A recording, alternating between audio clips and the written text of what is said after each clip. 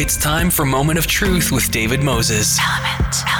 Element FM. Welcome to Moment of Truth. I'm your host, David Moses. You're listening to Element FM in Toronto and Ottawa. That's 106.5 in Toronto, 95.7 in Ottawa, and anywhere across the country.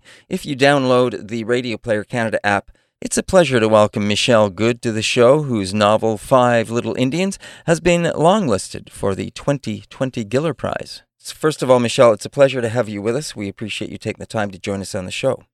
Oh, very happy to join you. Thank you. Michelle, the inside cover of the novel describes the book like this.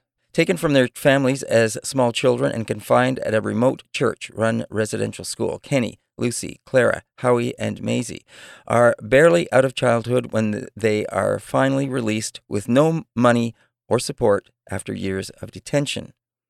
Alone and without skills, support, or family, the teens find their way to the seedy and foreign world of downtown Eastside Vancouver, where they cling together, striving to find a place of safety and belonging in a world that doesn't want them. The paths of the five friends cross and crisscross over the decades as they struggle to overcome or at least forget the trauma they each endured during their years at the mission. With compassion and insight, Five Little Indians chronicles the bonds of friendship between this group of survivors as they help each other to reinvent their lives and ultimately find a way forward. I wanted to share that with everyone because it does do a good job of describing what Michelle has done with this book. And Michelle, there's a number of things that come to mind and why I introduced it the way I did. So first of all, the first thing as I started to read this book that got me was when the girls are in their dorm.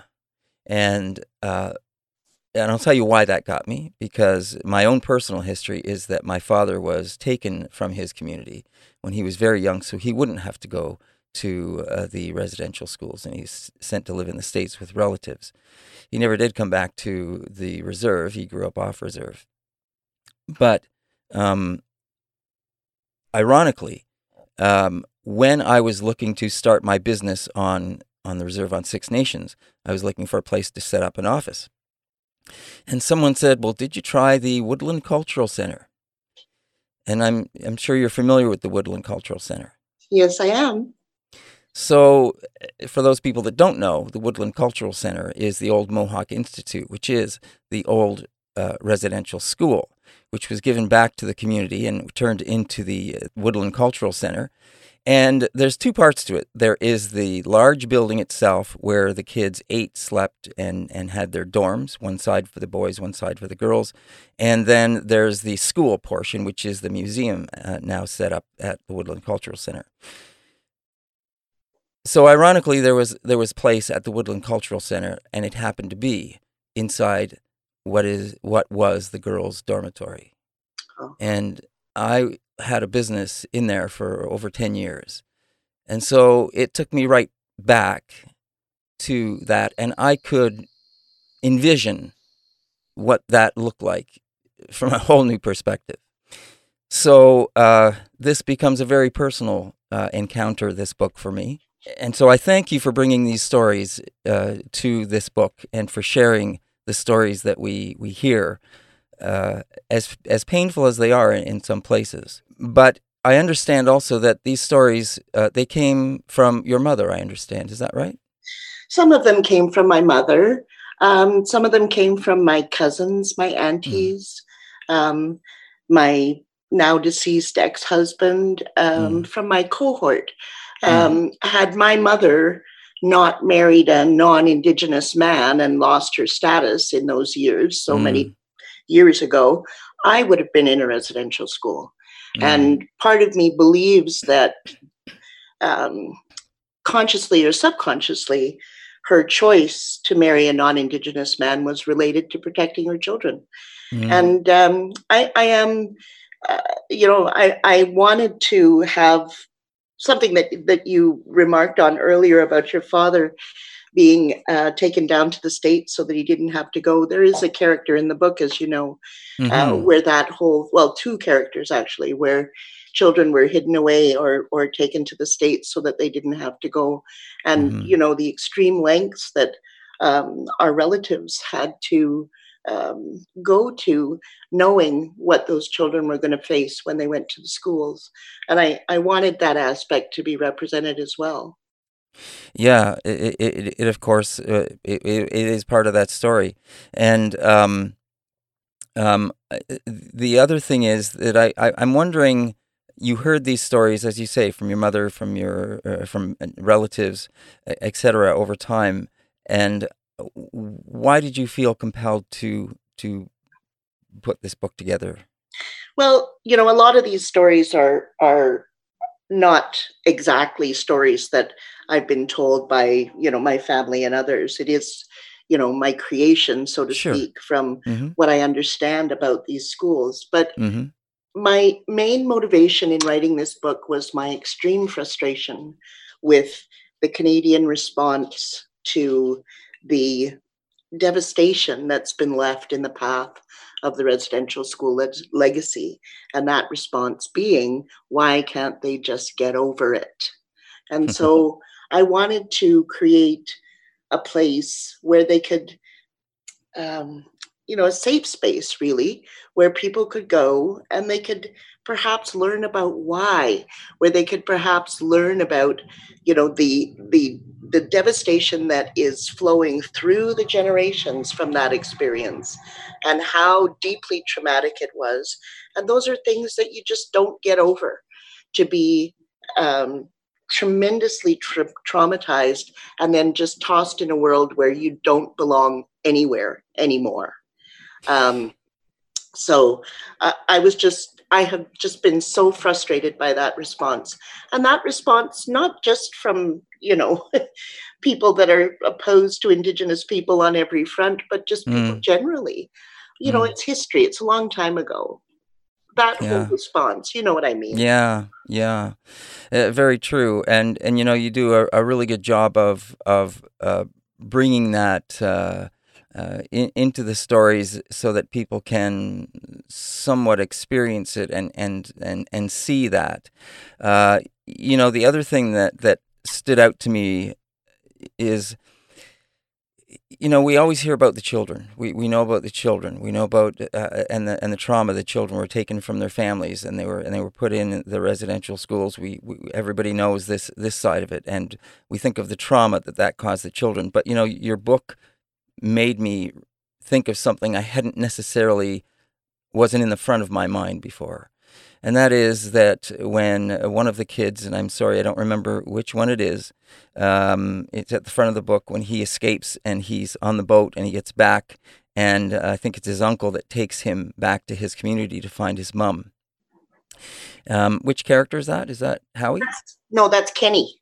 Kenny, right? It's Kenny, and when he's walking through the village or the community, he's walking up the streets and he notices the empty playgrounds and he notices the empty streets and the quietness, and it made me realize, how could I have missed this before? Thinking of we're focused on the residential schools, the kids, but the homes, the families, the communities were left without children. They were empty. Absolutely. And what? And, I did that very intentionally for a couple of reasons. One is to draw attention to the fact of, what harm was done to parents and grandparents. Absolutely. The role of the parent and the grandparent is to bring along the next generation. And in addition to those children being taken away, that role, the whole meaning of their life in the context of their community was taken away. Yeah. The second reason that I specifically wanted to bring this out, and it also comes up in Maisie's story, excuse me, is we did not just experience the residential school legacy as individuals. We experienced this collectively as communities, as a people. And I think because in non-Indigenous society, there is such an individualistic focus, culturally and otherwise, politically, socially, and so on, that's not something that people think about. And it's a missing link, if you will, in terms of understanding the scope of devastation that was done by that genocidal initiative. Mm-hmm. How difficult was this to write? Oh, it took me 9 years to write this. Well, not 9 years to write it, but 9 years from inception to getting it out in the world. Yeah. And, it went through many, many, many, many, many drafts and many, so many decisions about what to touch on, what to leave to the reader's participation, if you will. But these kids became like my kids. I'm emotionally connected to each of these characters as though they were my children. And that happened very early on in the writing. And so as they were experiencing, their challenges and their suffering, it was very personal. And there's a lot of tears in that book, a lot of laughter too, and certainly a lot of love, but a lot of tears too. Very, very hurtful. Yes, it certainly is, and you bring that forward, in a very in a great way is what I'm trying to say, so that people can get a sense of that experience and what these kids went through. And because the story follows the kids over not only through their childhood, but through decades of their life, and actually right up until there's some settlement made for the wrong done through the residential school system. Yes. And the kids, through a major part of the story, which makes, of course, perfect sense, is that these kids are very much trapped. They're trapped in the past, because the memories they have, the good memories they have, are all prior to when they went to school. And then and it's like this big gap, because that's all they have to hang on to in terms of great memories and pleasant memories is what happened prior to school with their families. Yes, and then again, as you were raising earlier, and then they go home in the hope that they'll be able to pick that up, and they can't. No, because the relationships have been damaged so profoundly that they just can't. And there's one scene in Maisie's story where she says, "You just don't get that back." All that's left is this aching hunger for something that basically doesn't exist anymore. Please don't go away, because we will be right back with more right here on Element FM right after this. Now back to Moment of Truth with David Moses. Element FM. My guest is Michelle Good, and she is an author of 5 Little Indians. We're discussing this book. And this novel of Michelle's, 5 Little Indians, is one of the books that has been longlisted for the 2020 Giller Prize. Michelle, you just mentioned about how you can't, the kids couldn't go back. But when they did go back, they still had these memories of the past in their minds. They were so excited to go back when they could, to meet their relatives, to see their families. But that's when we really also see the impact of what this did to the families, because the families are also broken. The families have changed. The homes are different. They're not the same as they were. They see the effects of alcoholism and the other detrimental effects that took place. And of course, they've all aged and they've been damaged. Yes, and that's and if you take the leap, I guess one step further. And, we see, of course, and we hear, of course, of the harm to the children themselves and how that impacts them throughout the life, the harm to their parents and grandparents. But if you extrapolate that, then you begin to understand the real challenges faced by the community as a whole, and how that has impeded the ability of our communities to be whole and healthy and thriving and true to who we are as people. as a Mm-hmm. people. And Mm-hmm. so I'm really it's so satisfying to hear people um, find it, to see those things in the book and to have it click with them, so to speak, to have it resonate with them.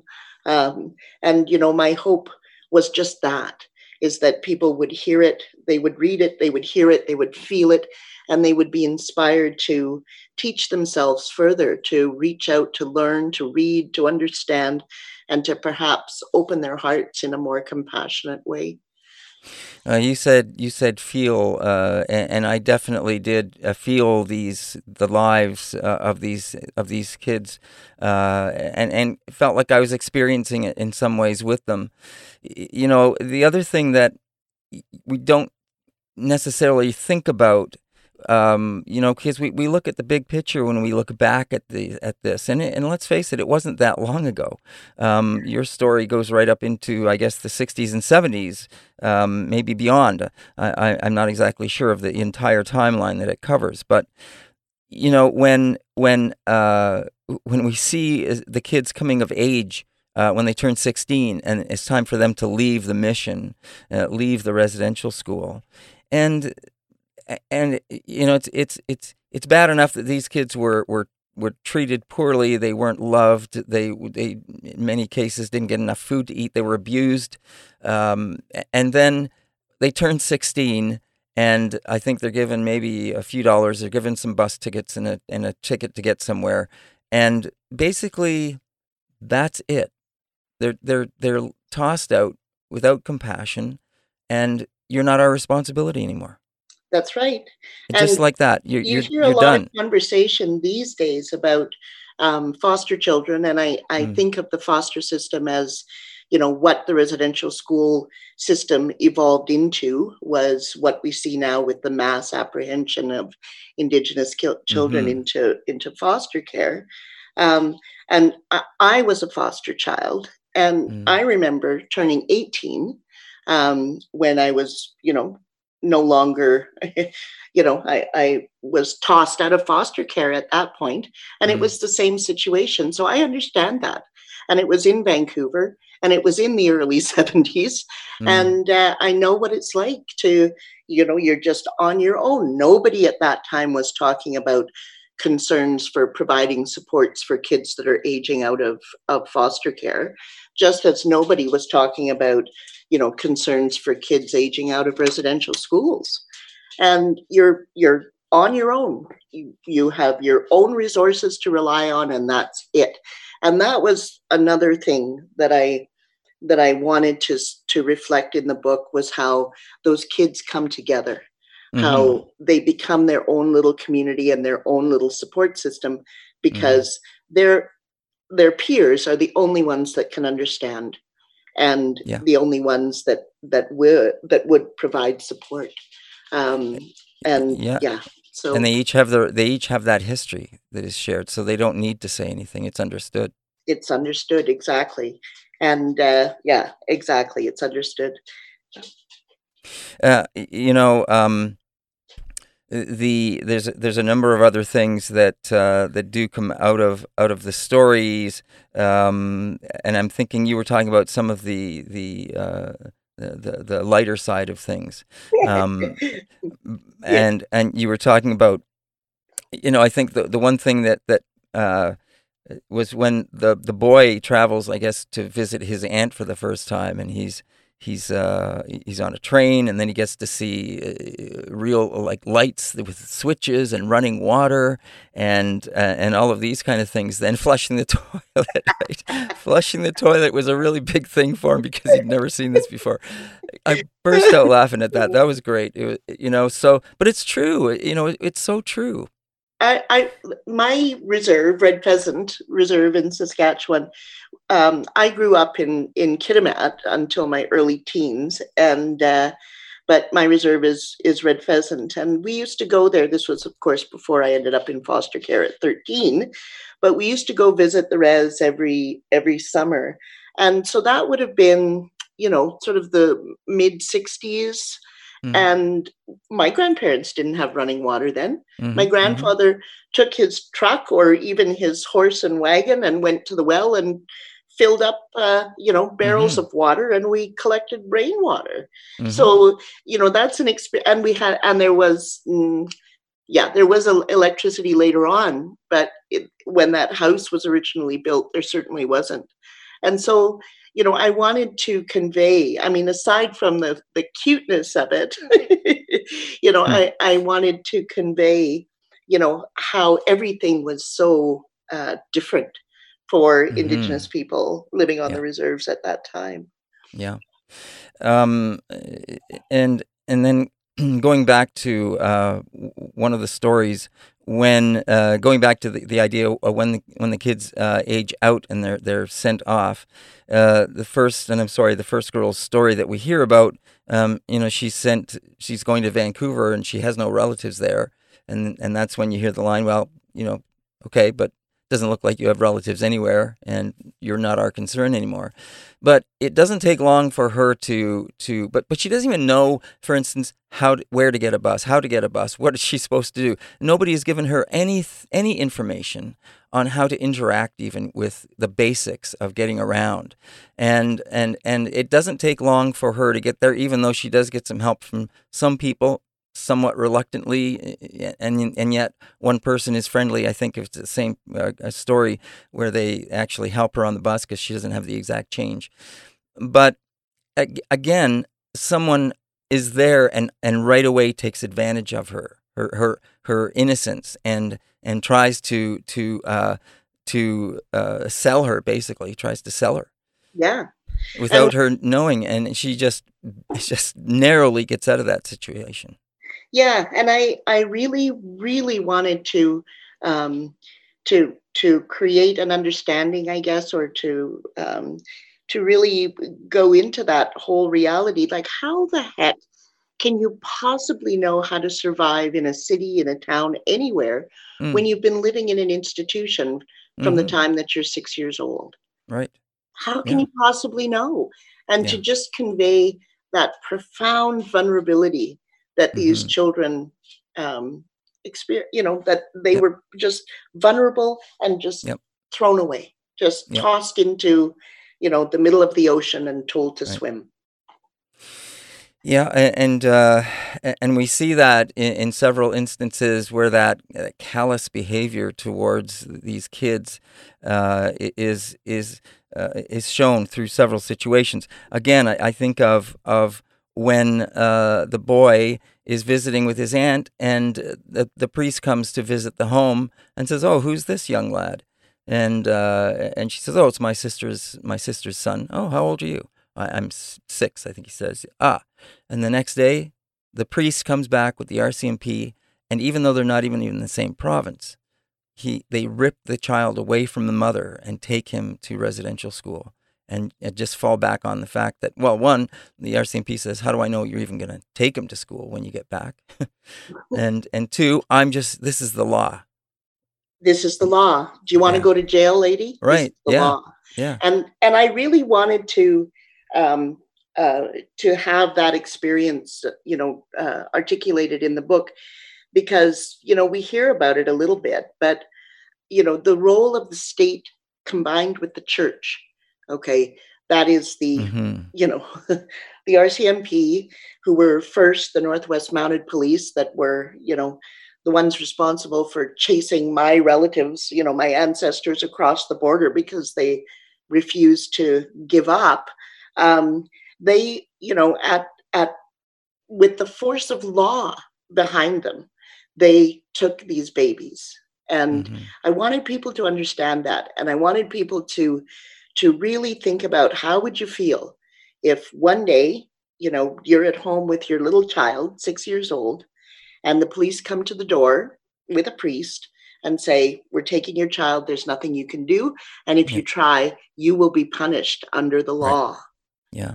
And, to really emphasize that this was not, as some highly placed people still say, a well-intentioned Yeah. initiative. It was Mm-hmm. not. And Right. I had a conversation with someone the other day, and and they were talking about how the goal of the residential school was assimilation. And I have to say, I don't think the goal of the school was assimilation. I think it was termination. I Mm, think it was annihilation mm, because of how the kids were treated when they left the school. There was no mm-hmm. effort to integrate them into That's right. Canadian society, to That's right. assimilate them into Canadian society, Yep. right? They brutalized them so that they were vulnerable to the point of, just so extremely vulnerable, and then tossed them away. And Yeah. that was not an effort to assimilate. That was an effort to terminate and annihilate. Yeah, that's true. If it had been an effort to assimilate, there would have been much more care. There would have been much more education given to them to try and incorporate them into the society. That makes perfect sense altogether. So yeah, absolutely. Yeah. We're running out of time, Michelle. But I'm just one. The other thing that's really beautiful in the book that you treat is I believe it's Kenny's death. Oh, And we see that beautiful. It's very touching when he wakes up and he sees his mother and who's been dead, and then it's that whole journey he goes through and how he says, it's just a beautiful.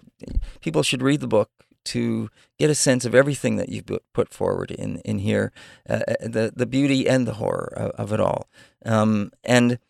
There is some resolution near the end. People's lives slowly start to find some. They're able to look forward to the future again to some degree as they start to leave this into the past. yes, and I didn't write this book to horrify people. Mm, And one of the things and that I wanted to convey was just the amazing strength of these kids, and mm, the resilience and the determination to create their own lives, and mm-hmm. how some of them are able to better than others, like Yep. anybody. But there is, with Kenny's death, oh dear, spoiler, um, there there is a tremendous amount of love that Mm-hmm. went into the writing of that section Yeah. of the book. Yeah. Absolutely. Yeah. And you can it really does come through. It really does.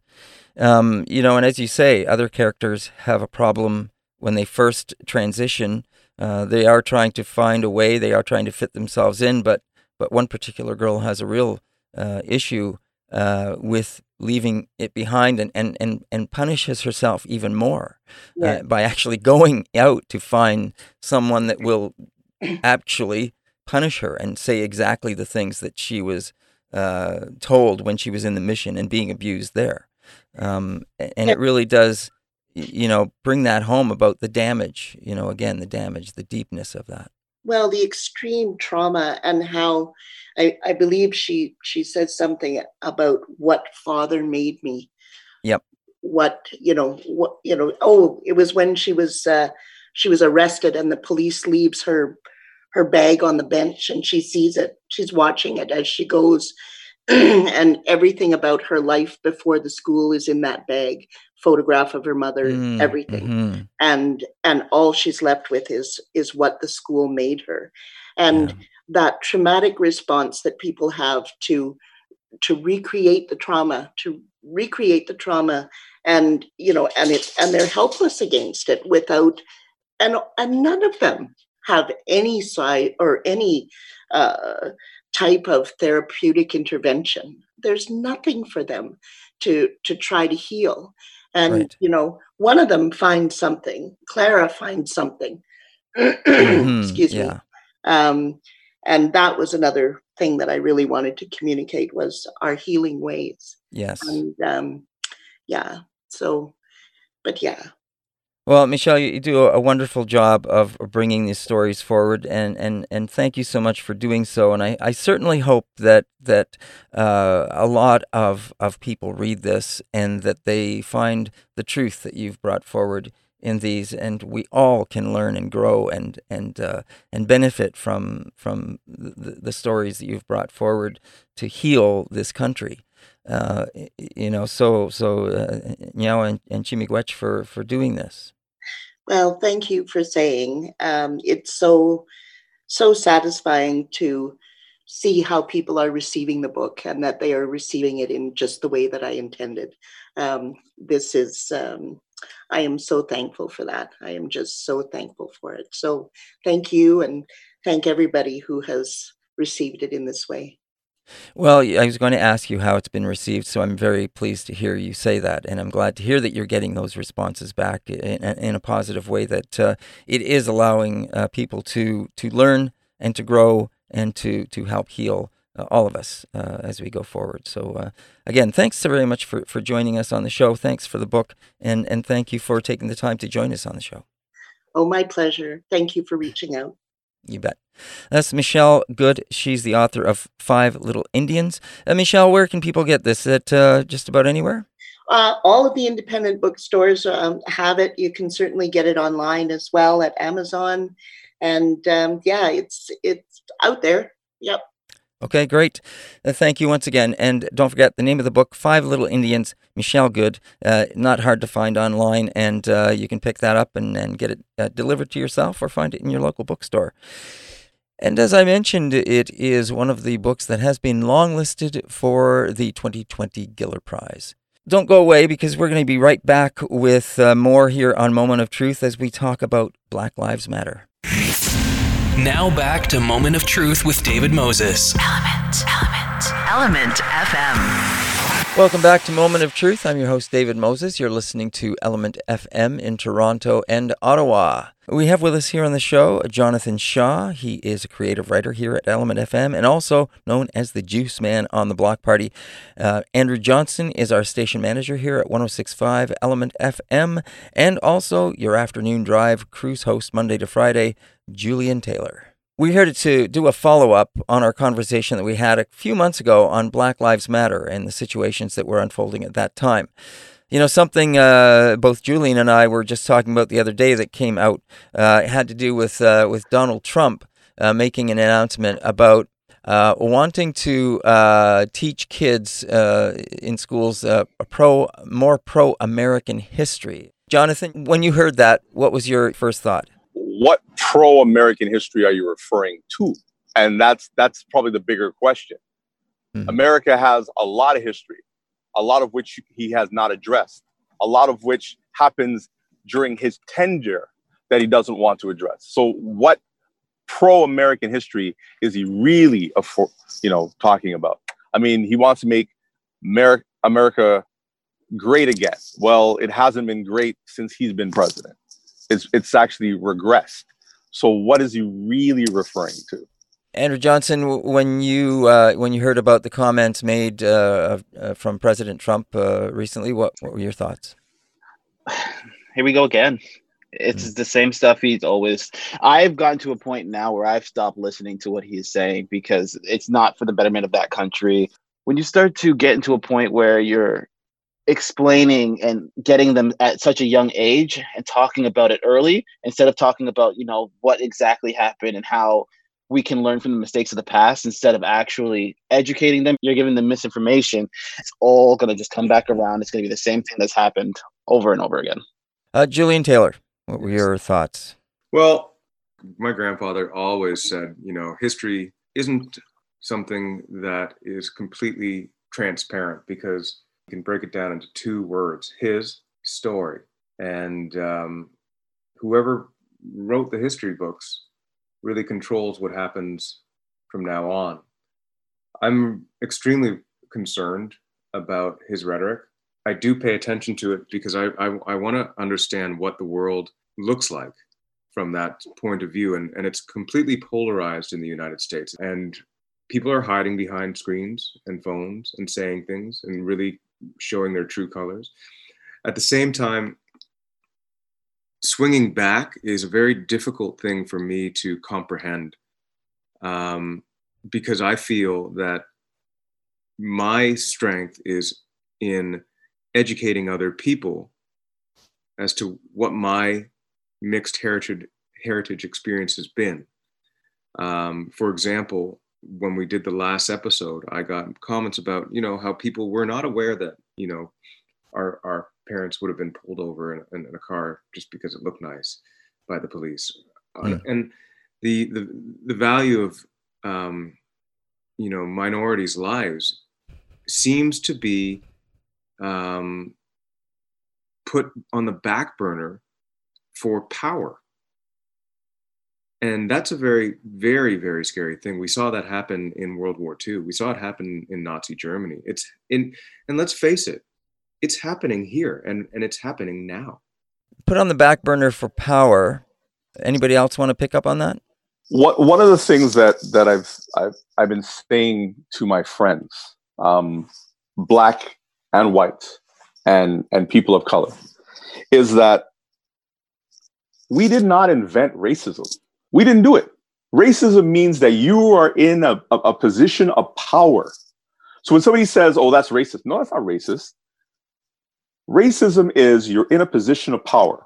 When you walk out of your house and you say, "Well, hey, I'm poor just like everybody else." No, you're poor based on your circumstances. You're poor based on whatever it is you deal with. If a black person is poor, or if a black person is not able to make the same headway, keep in mind, the world has had a 400-year start. You've been able to have 20 to 30 generations. Other communities have not been able to do that. It was okay when we're working for you for free. When we built the country, which you left off a lot of things that happened, right? In the history books, my Aunt B is not recognized. My Aunt B is the first immigrant nurse from the West Indies allowed into Canada in 1953. The government herself, Donald Moore, Stanley Grizzell, and Bromley Armstrong had to go to Ottawa in 1954 and basically say, "We are black people. We would like rights in this country. We do not want when somebody comes off a plane in this country," and people are going to be crazy when I say this.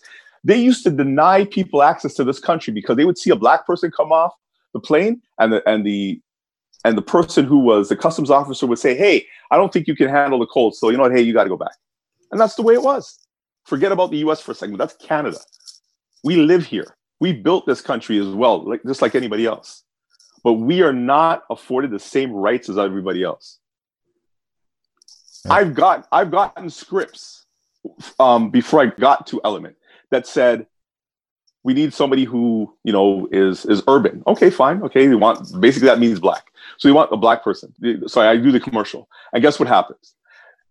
They're doing a commercial about black people, geared to black people. But every person who's making the decision as to what happens in that commercial does not look like any of us. And then when I read it, they're like, "Oh, can you sound a little bit more street, please?" Well, I'm not from the street. I don't. Oh, well, you know what I mean. Can you put a little slang in there and stuff? Why? Well, we want it to sound more street. For who? Because that is the depiction that they get. Right. Stereotype. I've had that. I've had that happen to me as well. That whole aspect and being voice talent as well. I've had we're looking for urban. Urban always is culture black. You're correct. That's 100% true. And you go into these sessions, and I've had can you sound more island or Caribbean? I'm like, well, there's very many islands on the Caribbean, and what type of reader are you looking for? They want you to put on an accent that you may not have. Or I don't think they even know what they're looking for, Andrew. They don't know. No, they want the guy from the 7-Up commercial. Crisp and clean and caffeine free. Ha ha ha ha. Come to the islands. That's a Caribbean read to them. That's as much Caribbean as you can get. And I don't know what island that you kind of. And going back to one of the points you said, actually, Jonathan, that kind of rang true. Even the fact that, when you're naming your child, you're not using traditional names that are in your religion. I know in the 80s, it was a big thing to name your child English names, so that when they were to try and go for a job, at least you get your foot in the door for an interview. Facts. So you couldn't be discriminated against on paper. My name is Andrew Lloyd Johnson. That name in itself is incredibly British. it was for a number of reasons, but for the most part, it was to make sure that I had an opportunity where others couldn't. Or you used another person's address.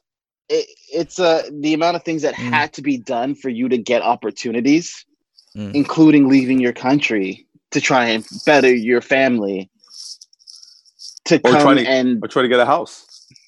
Yeah, or a loan. Let's look at it that way. A loan. Yeah, makes a lot of sense. Well, I'm going to give you one even more so that Julian and Andrew will totally understand. There, as far as I know, the only Black-owned establishment for entertainment in the city where you can, let's say, house a wedding is the Jamaican Canadian Center. I don't know of any others. Maybe I'm wrong, but I don't know of another Black-owned banquet hall in the city. I don't know of another Black-owned establishment where, let's say, like Julian can, let's say, bring like 300-400 people and have a party. I mean, I know that we're under COVID, you can't do that sort of stuff, but there wasn't that. So anytime we are doing something within our community, we have to go to another establishment where they're making their money. So our dollars, again, leave our community. A dollar leaves the Black community within 30 minutes of it being earned. Think about that for a second. When other communities can recycle that dollar 12, sometimes 13 times, sometimes that dollar stays in their community for all 12 weeks before it leaves. Ours stays in it 30 minutes after it's earned. So we just got paid today. Boom. How many Black-owned establishments did you guys have to, did you pay bills to? Probably zero. Yeah, it's a good point. Like when you really think about it, like again, we got paid today. So okay, you got to pay this, you got to pay that, you got to pay that. Did you pay a Black person today? Like seriously, a Black-owned establishment? Like think about that for a second. When you think about where you spend your money, the clothes on your back, the things that you buy, the food that you eat, is that money being recycled in the Black community? No. Let's just keep you over here. Right? And you deal with your stuff, whatever. But when you decide that you want to stand up for yourself, when you want to decide that, hey, that my life matters, my children's life matters, I want my children to have the same education afforded to anybody else in this world. We are then segregated yet again in 2020. I'll take my seat. You're listening to Element FM in Toronto and Ottawa. That's 95.7 in Ottawa, 106.5 in Toronto, anywhere across the country if you download the Radio Player Canada app. My guests here on Moment of Truth are three employees here at Element FM. We have with us Andrew Johnson, Jonathan Shaw, and Julian Taylor. And they all work in different capacities here at the station. We're doing a follow-up on a previous segment of Moment of Truth on Black Lives Matter. At that time, we were talking about George Floyd. I guess what I'm wondering about is, how do you guys feel since then? What have you seen? What is different? Are you more encouraged? Are you more discouraged? Or has anything changed at all? I'm pretty worried, to be honest. I don't see the world going in the right direction at the moment. I see that there are people out there who want it to. And I believe that those people and their voices are really important. I feel that leading with those voices and having those voices heard and not silenced is the most important tool that we have at the moment, because we're in a really, really crazy place in the history of the human race. And I am discouraged. I have hope always because I'm an optimistic person. But people really need to dig deep and really need to think about what it is that they really, really need in this life and how to treat other people and what other people need in this life. There's a saying that goes, when you search for your happiness, your own happiness, you will never, ever find it. But when you want it for someone else, you will always find it. Yeah, I know that one. That's a good one. Andrew Johnson? Nothing's changed. And as sad as that sounds, nothing's changed. It's the same way I felt 10 years ago. It's the same way. yeah, people are now it's becoming a little more mainstream, and mainline attention has been brought onto it, but nothing has really changed. You hear about it now, and people feel sad, and you get empathy from other people, but nothing's changed. That's how I feel. It's going around in a circle. Eventually, I hope that it gets to a positive thing, because I try to be a positive person, but I am also a realist, and nothing is going to change in the next little while. I have a totally different way of looking at it. The more things change, the more things stay the same. In the sense that, okay, Breonna Taylor, they gave the family $12 million. And everybody's like, oh, wow, so you got $12 million. That's a lot of money. Well, not really, seeing as though there have been other cases where that people of other colors have had wrongful death suits against police, and they've gotten $55 million. Okay, you fire one of the police officers. Okay, they're not tried for murder. Right. You have the situation with Blake, and he now has to spend the rest of his life in a wheelchair for breaking up a fight. Think about that for a minute. Okay, but yeah, you want to bring up his priors. Okay, you want to bring up this, you want to bring up that. Okay, but what was he doing at the time when you shot him in the back? He was going in the car. He was taking his children to a birthday party. So think about that for a second. Your children have to go through the rest of their life knowing that their birthday is the day that their father was paralyzed. That means, you imagine, and they saw their father get shot. Right. Think about the children and what you have done to those children. I have children myself. I have 3 of them. I've had 3 of them in the car. I've had a policeman pull me over. And when that situation ends, I take a minute and I go, thank God. I shouldn't have to do that. I shouldn't have to, as a father who my children look at as their first hero. I am my children's superhero. I am the first man that my daughters ever dated, because I took them out and I said, this is how a man is supposed to treat you. And they're supposed to, look at police or people in power as being, authority. And when they see a policeman or a cop disrespect their father, think about when that starts. Daddy, why was he rude to you? Why was he asking you how you bought your car? You have a job, like what's his business? You know what I mean? Other communities don't have to deal with this. And when I say these things, it's like totally oblivious to them. They are taught the history of the winners of the battle. They are taught the history of the people in power, as Julian said. They're not taught the history of the people who they conquered and what happened to them and how their lives were affected. We hear about the atrocities that are done to people all over the world. And I was watching a comedy special the other day, and they said, do you know the color of the uniforms of the people that you're fighting against? Can you find their country on a map? No. What happens to them after you blow them up? What happens to their children? What happens to their families? How do they deal with life? How is it that it is so hard for you to get along with the people who you brought over here, where 5/8 of them are now at the Atlantic Ocean, where 600 million people, Africans, died at the hands of slavery? Oh, that wasn't me. Okay, cool. But hey, you know what? Lords of London is still getting claims for slave ships that sank at the bottom of the Atlantic Ocean. Think about that for a minute. Yeah.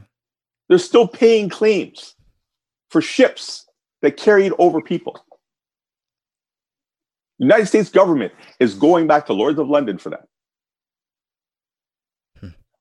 But again, we as people, all we ask is to be treated fairly, to be able to just go about our business, to have a life, to raise our sons and daughters, to have generational wealth. So to be able to say, hey, you know what? I'm now part of the ancestors. Here is something for my children. Yeah, generational wealth is a very important thing. It's incredibly important. It's incredibly important. But guess what? When you can't get a loan or a mortgage to buy a house, when anytime you do something, the cops come up to you and harass you, it gives you this fear of flight. You're actually, I can't tell you how many Black people are actually afraid of success because they believe that if they get that success, they're going to be a target. Mm-hmm. Because there's this other terminology called you get rich and switch. Mm-hmm. You're not black no more because hey, you can't do whatever. Like all these little things are ingrained into us to keep us right where we are because this is where they want us to be. They don't want us to prosper. They don't want us to make money. And it is so easy. Anytime you start seeing certain athletes or entertainers or people start to make money, guess what happens? Media blitz tries to bring them back down. We don't even try. I mean, again, it's all about controlling our narrative. There is something happening, David, on the 27th, where it's a walk down Yonge Street, basically showing men in suits, showing the narrative that Black people actually can wear suits. Black men actually wear suits, not hoodies and anything else. But guess what happens? They've now changed the laws. And if we were to go out there in more than 25 people, those individuals would then stand to get a fine. Right? I understand COVID. I don't understand all that other sort of stuff. I get it, whatever the case may be. But yet again, when Cherry Beach was going on and people were down there in droves, what happened? Nothing. It went on all month. But now all of a sudden, these backyard parties, whatever the case may be, I get it. I'm just saying, be fair. Be fair. Be fair under the law. Just that's all I asked you for. Kids do it all the time. Kids say, why does Johnny get to do it, but I can't? Why do I have to tell my children, you got to work twice as hard in school as any other white person? Why do I have to do that? Why do I have to feel that if I get a job somewhere, I'm the token Black person? I mean, Julian's probably done it. Andrew's probably done it. We've been in a room and we're like, okay, we're the only person of color in here. Okay, let's see if there's one. Okay, wait, let me go over there. And we try to hail that person up. Why? I don't know if you did it, Julian or Andrew, back in the day, but our parents used to put us in the car and they would drive around the city and they'd look for other Black people. You remember them days? My parents, we were a part of a church, and we were around Black people all the time because my grandfather was the pastor of the church. So nice. That didn't really happen for me because our community was really based around that congregation. And for me, it was, so there was a group of people that came from Jamaica that went to Britain, that came to Canada, and my parents were a part of this group. And those are where because when we moved to Canada, it was just the 5 of us, and that was it from our family. So those people became your family. They became your friends. Those before school, that was your first friend. So we had these events, and I was fortunate enough to be around Black people until, school. And then you're around the majority of different races and cultures and stuff like that. Growing up in Brampton, it was a little better than most places, especially in the late 80s, early 90s. It was a lot better than most places, but you still had problems. You still were followed in the store when you went to go buy something, regardless if you were wearing a suit or jogging pants. Dressing nice, for example, to get on a plane, instead of being able to wear a hoodie and a t-shirt because you didn't want to get stopped and questioned. Going across the border, those type of things. those things that like you've been ingrained to learn over the years has been passed down, that I've passed down to my kids, that have been passed down to me from my dad, and how to kind of move and operate yourself. And you're right, you do cling. I went to school in a place that was predominantly white, and you find and you search for the other Black person and you cling to them. We used to have get together. There were 5 of us in the entire city. So we would get together. Someone's mom cooked. Everyone ate. We took care of each other. We made that small community because of how you felt when you were outside of that culture and outside of that community that was helping you out because you were fearful. My uncle used to live at DuPont in Dufferin. And because, you know, guys would go out and they'd be working and they didn't have cars and, you know, they were out past 11 o'clock. And they would get harassed by the police. What he would do was he would leave his door open and have men sleep in his basement. And I wish I could find the pictures. There's pictures of him like walking over people in the basement who were sleeping. And there'd be a lot of people. I mean, yeah, he could have got busted for having too many people in his house, but he did it so that people would not spend that night in jail or be arrested for just walking or carded, which is another problem. Guys, we're almost out of time, and it's been fascinating to listen to all of your stories and hear your insights, and to do some catching up in your lives, and also in terms of your perspective on what is happening, if and any changes have taken place for you personally, and or just on the world scene as we get closer to an upcoming election in the United States, and how that might play out. In the next little while for things changing as well. But I want to again say thank you for taking the time to join us on Moment of Truth and to share your thoughts with us here, and we look forward to having you guys back on again so we can continue the conversation. Well, thank you so much. Thank you. My guests have been Jonathan Shaw. He's creative writer here at Element FM and also known as the Juice Man on the Block Party. Andrew Johnson is the manager of 106.5 in Toronto, and Julian Taylor is my bud that I share the afternoon with here on Element FM 106.5. He is the afternoon drive cruise host. And it's been a pleasure for us to share this with you, and we look forward to having you listen each and every day right here on Element FM 106.5, 95.7, and Moment of Truth. This has been Moment of Truth with David Moses. Element FM.